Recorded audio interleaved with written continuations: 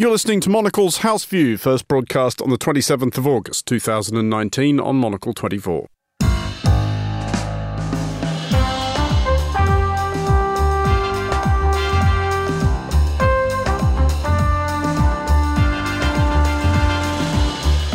This is Monocle's House View. Coming up today. A heavy haze of grey smoke has hung over Porto for days, a sprawling city of 500,000 people on the front line of the battle against some of the worst Amazon fires many here can remember. Our news panel, which today consists of Tim Marshall, former diplomatic editor of Sky News, and Oscar Guardiola Rivera, professor in law at Birkbeck, University of London, will be discussing the devastating fires in Brazil and asking why the country's president is so reluctant to accept outside help. We'll also look at Donald Trump's approach to dealing with Iran after Tehran says talks are off the table without sanctions relief, and Johnson & Johnson, which Oklahoma has blamed in part for fueling an opioid epidemic by deceptively marketing addictive painkillers. We'll also hear why a crackdown on retailers in public spaces ought to be a cause for concern. A good vendor, whether selling frosty beer or a range of newspapers, creates vibrancy and an essential public service. I'm Andrew Muller. Monocle's House View starts now.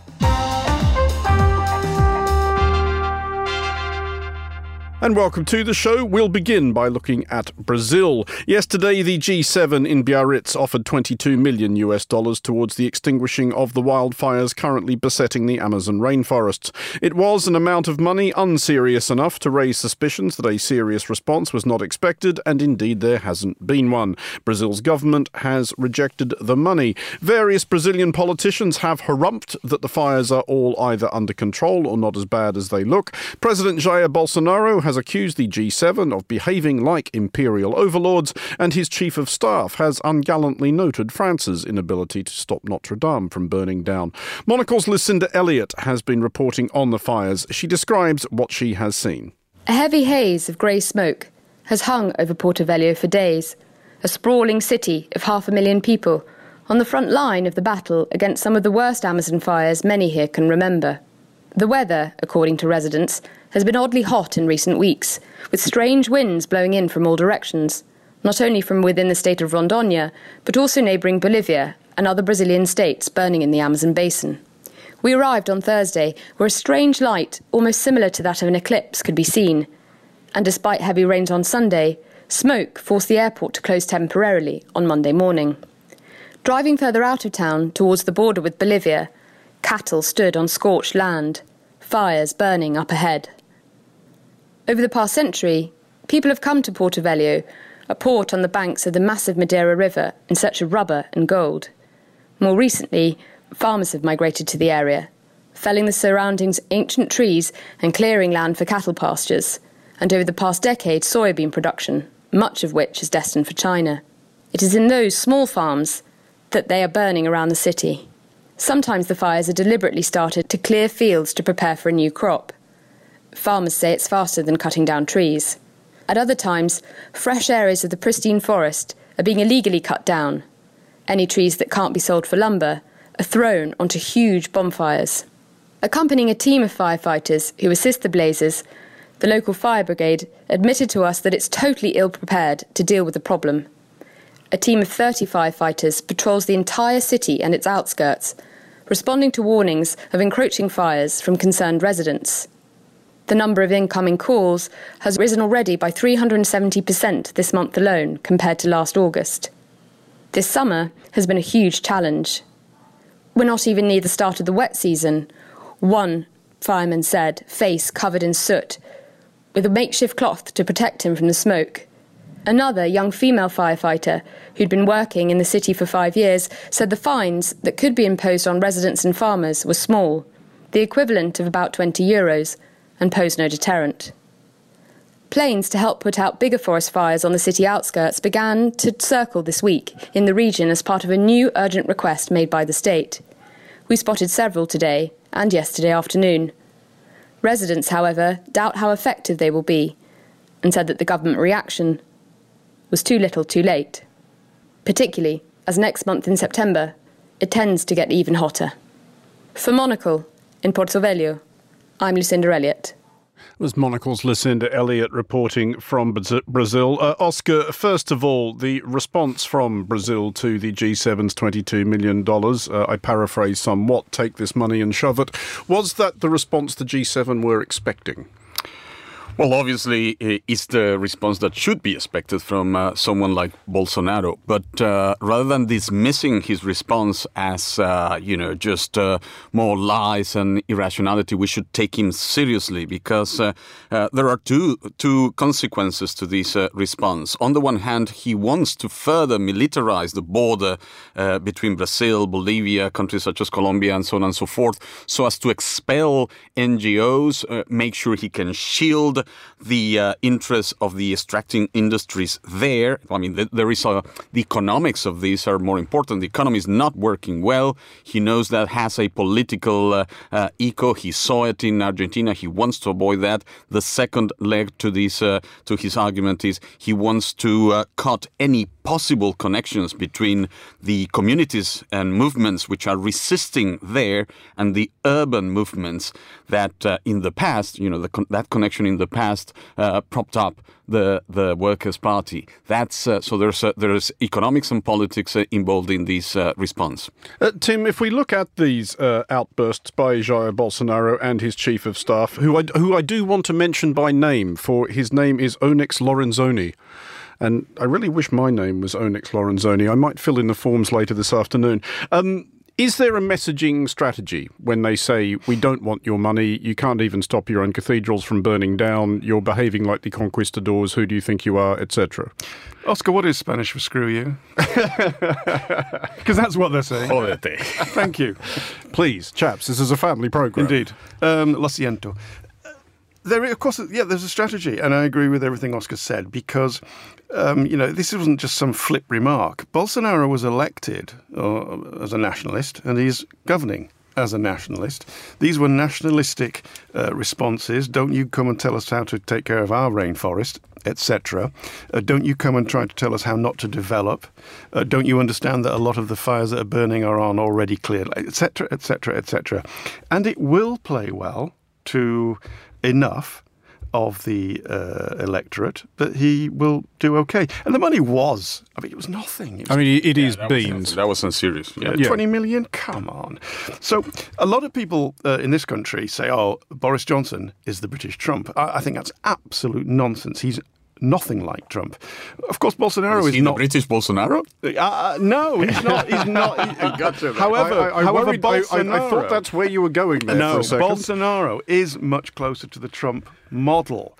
He is quite happy to flick the finger, to say these outrageous things. I mean, what he said about, what he said about Macron's wife is disgusting. Yeah, but that's... absolutely you're disgusting. Right there. That's but he doesn't care, and that's why I think he's a little bit... he was called the Latin American Trump. Now, obviously, there's differences and nuance, but I think he's far more of a model to Trump than Oscar, Johnson. On that point Tim raises about him being a nationalist whose whole thing is saying the world doesn't need to tell us how to protect the rainforest. Is it weird, not just in Bolsonaro's case, but among populists generally, that they don't hit the environmentalism thing harder? Because in a way, it seems like an easy win for them. If Bolsonaro went in completely the opposite direction and said, the Amazon is Brazil's great natural treasure, which is true, and that it is our trust to protect this global asset for the world, which is also true, wouldn't that play just as well with exactly the same people he thinks the opposite plays well with?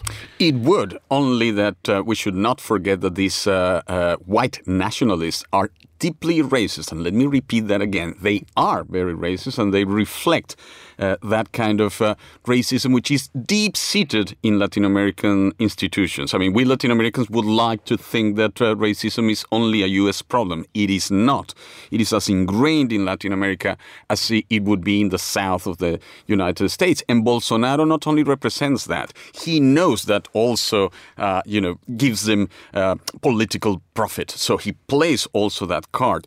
And the environment in Latin America is a political issue that is very close not only to the plight of indigenous movements or landless movements, which are politically much more significant in that part of the world than they would be here. It is also the case that the young vote is also very, very invested in these issues. And what we are not reporting properly is the protests that have been taking place in the streets of Brazil, not only because of the fires, but also because of the revelations about, the kind of collusion that propped Bolsonaro to power, which is now pretty much beyond doubt. And so he's facing also an internal opposition that is beginning to grow. And his eye is on Argentina. Argentina is very likely to move left again. And if that tendency continues, we would see the geopolitics of the entire region flipping very quickly. And that's exactly what Bolsonaro is trying to avoid. And of course, the key issue here is the economy. The Brazilian economy is not going well. These far-right populists have proved to be as bad, if not worse, than their predecessors when it comes to the economy. Weird how that often works out. A final quick thought on this one, Tim, and especially on Brazil's economy. Donald Tusk at the G7 suggested that if Brazil did not get its act together vis-à-vis the Amazon, the free trade deal between EU and Mercosur may not actually happen or may be delayed. Is that kind of threat likely to focus Bolsonaro's thinking rather more than the derisory offer of $20 million? Well, I'll bow to Oscar's greater knowledge, but I suspect not, because Mercosur is not just Brazil. And are you really going to punish most of South America because of what Bolsonaro has done? Argentina is already in deep trouble. I mean, this would be catastrophic. Having said that, there are other measures. And actually, French pressure here does work. Particularly Cariocas are very mindful about what the French say about them. So that may also divide the elites there. Tim Marshall and Oscar Guardiola Rivera will be back with more from you both in just a moment. But first, here's Monocle's Daniel Bache with some of the other stories we're following today. Thank you, Andrew. Hong Kong's embattled leader, Carrie Lam, has conceded that anti-government protests have become much more serious, but rejected the idea she has lost control. Lam said she is open to dialogue with protest leaders. Starting a dialogue doesn't mean that we will condone violence. If violence continues, the only thing that we should do is to stem out that violence through law enforcement actions. Lam was speaking in public for the first time since demonstrations escalated over the weekend. Police fired water cannon and tear gas at protesters who threw bricks and petrol bombs back. China's Communist Party has warned that it could intervene to quell the violence, but Lam says the city-state's authorities are able to handle the political crisis. The leader of the UK's Labour Party, Jeremy Corbyn, says he will do everything necessary to prevent a no-deal Brexit. In a meeting with opposition leaders, Corbyn said he would not push for a vote of no confidence in Boris Johnson that might halt legislative efforts to stop no deal. Johnson, the UK Prime Minister, has pledged to leave the European Union without an agreement at the end of October, unless he can renegotiate the UK's divorce from Brussels. And today's Monocle Minute reports that Taiwan's tourists are being given the chance to spend a night at the self-ruled island's presidential palace. It's part of a competition that is trying to boost Taipei's tourism numbers. For our discussion on the world's most impressive presidential palaces and which might be best suited to visit, head over to monocle.com. Now, back to you, Andrew. Thank you, Daniel. This is Monocle's House View. I'm Andrew Muller here with Tim Marshall and Oscar Guardiola Rivera. Well, let's move on slightly because one other subplot of the recently concluded G7 conclave was US President Donald Trump's curious outburst of outreach towards Iran. Iran's Foreign Minister Javad Zarif was a surprise visitor to the G7, and Trump later said he would be open to meeting Iran's President Hassan Rouhani. Rouhani himself sounds equivocally enthused at the prospect, stating that he has no interest in participating in a mere photo opportunity and that the US would need to lift sanctions against Iran in advance. Tim, first of all, if we remove the personalities from this, and in at least one of these instances don't we wish we could, is a meeting between the presidents of the United States and the Islamic Republic of Iran a bad idea? It's always good for leaders to meet.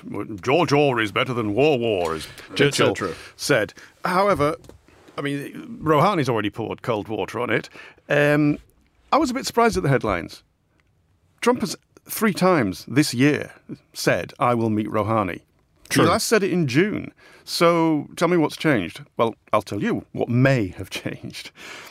Not that much, except Macron invited Zafari, the foreign minister, to come to Paris on Friday.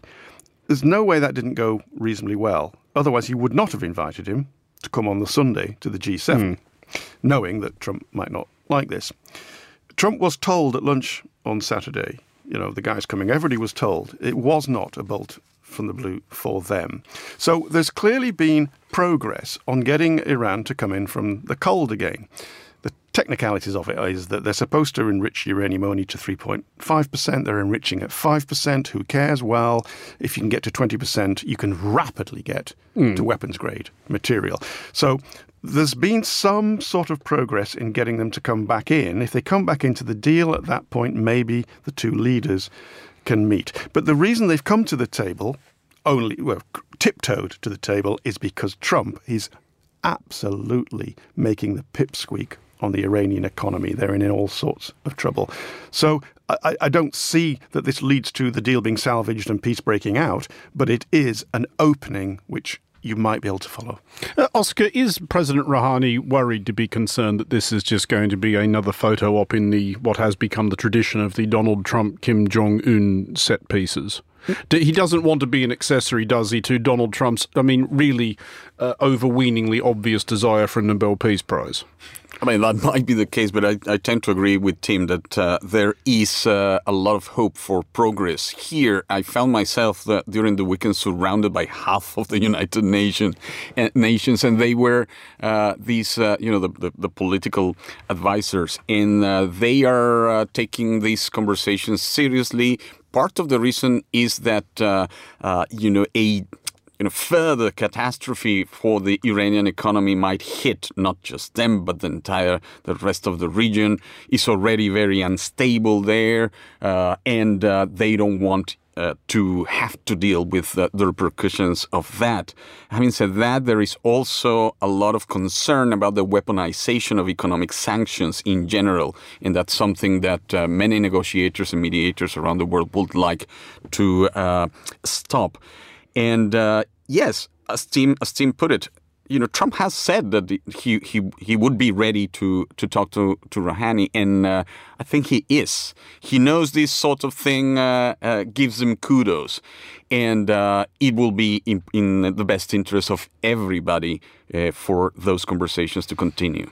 Tim, Rouhani is, of course, like any president of Iran, not the final decision maker where Iran is concerned. Is it clear, though, that what the Ayatollahs want? How fearful are they that an integration or reconciliation with the world, and which means an integration with Iran's enormous and young and ambitious and restless population, might not work out too well for them? What they want is regime survival. And this is why Trump actually repeats every now and again, we're not looking for regime change. He said yesterday, I'm looking for leadership change.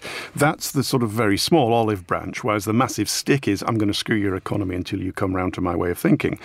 So as long as they got regime change, and they will stick it out and stick it out and stick it out, because there remains, despite the young population, a significant amount of support for the revolution. Also, the Revolutionary Guard remains in charge. The Ayatollahs remain in charge. Rouhani has poured cold water because he's in a very delicate political position that if he's seen to kowtow to the Americans, the hardliners who hate him say, right, you're on your way out. So all these sort of what should be extraneous factors play in. But the regime wants regime survival above all else. And that's one of the ways to understand that as long as they think they are going to survive, they will hesitate to come to the table. Well, and that has to do with the economy. If the economy goes really badly, they know that will affect their grip on power. We should recall that we still have Ayatollah Ali Khamenei's reported fatwa in 2003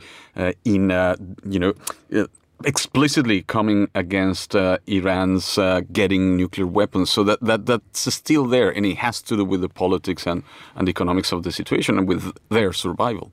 OK, well, finally on the news wrap to the US, where the pharmaceutical firm Johnson & Johnson is $572 million worse off after a judge in Oklahoma ruled against them in the first of thousands of lawsuits precipitated by the United States opioid crisis. More than 400,000 Americans have died from opioid-related causes in the last 20 years, not all of those drugs legal. 6,000 in Oklahoma.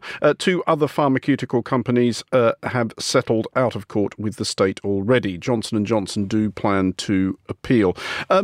Tim, there is a general principle in play here, which I suspect Johnson & Johnson may be appealing to, which is that they are manufacturing and selling legal products. Yes, as were the cigarette companies. Is the obvious comeback. Who then knew that what they were selling was deeply harmful before it became widely known and continued to sell it. Now, this is different, but it is worth pointing that out.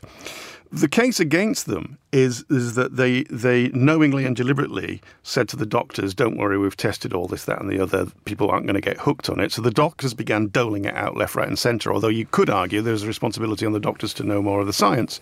I'm sure all this came out in court. So the case was made by the Attorney General of that one state that you knowingly misled the doctors, who then doled them all out like Smarties to the people who became hooked on them. You have caused the opioid crisis and all those deaths. I'm fining you $570 million. That's the case. It is appealed. I suspect the appeal will come back on exactly what you said. We just make this stuff. You have personal responsibility for taking it. The doctors have responsibility for doling it out. Very briefly, just for context, Oscar told me that the share price went up. And that's because they were expecting... No, they wanted a $17 billion. And also for context, they're worth, Johnson & Johnson, $365 billion. Their profits last year were around about $20 billion. So they can absorb... even if they lose it, this 500-odd million. In one of those weird contexts in which $572 million is both clearly a great deal of money and yet also very clearly not very much at all.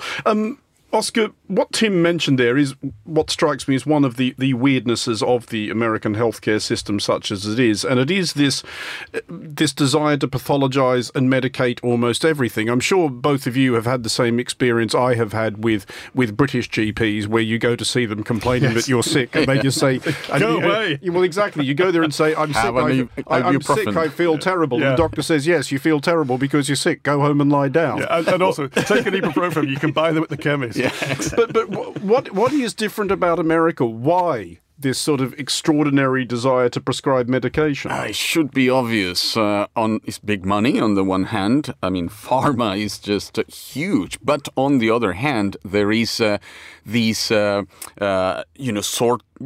this culture of internalizing these things. So the entire medical profession is always being developed under the notion that you have to take responsibility, you have to respond, you have to fix the problem. And this is a bit of a quick fix.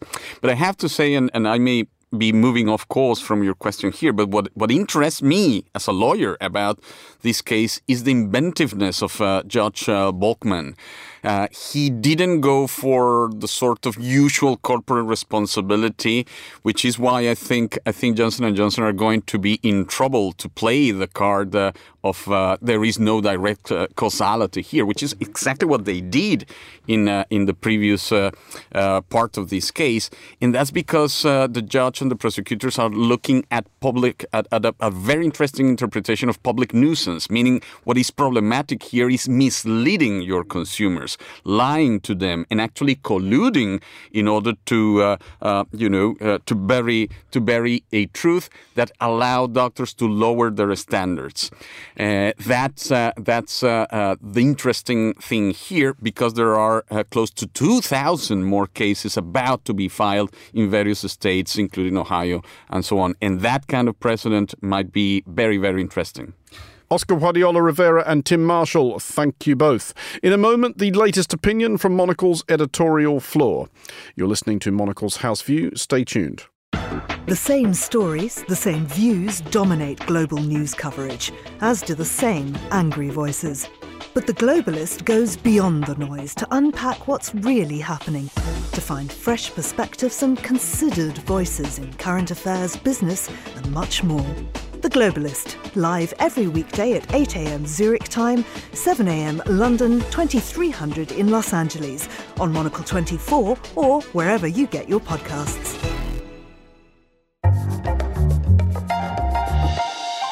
This is Monocle's House View. I'm Andrew Muller, and finally today, Monocle's design editor Nolan Giles looks at why a crackdown on retailers in public spaces ought to be cause for concern. The perfect public space should be a hot topic of conversation these days. As our cities become denser and our private space continues to shrink, we increasingly rely on places such as parks to enjoy our leisure time.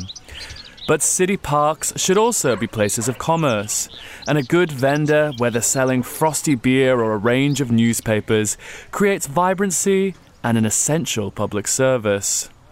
So, a recent ruling in New York capping the number of newspaper, book and art vendors within its leafy parks has had members of the city's creative community up in arms. Finding retail space in an urban centre can be costly for entrepreneurs, and parks can provide a good first patch for what could become a fledgling company. We're not advocating for parks to be packed with hawkers, particularly the chintzy kind, but planners might be wise to focus on quality rather than just quantity when it comes to public park retail. For Monocle, I'm Nolan Giles. Thank you, Nolan. That was Monocle's design editor, Nolan Giles. For more views and opinions from Monocle's editors, subscribe to the Monocle Minute, available at our website. That's all for today's show. Monocle's House View was produced by Daniel Bache and researched by Yolin Goffan and Louis Allen. Our studio managers were David Stevens and Bill Luty. Coming up at 2000, a brand new edition of Monocle on Design. Monocle's House View returns at the same time tomorrow, 1800 London. I'm Andrew Muller. Thanks for listening.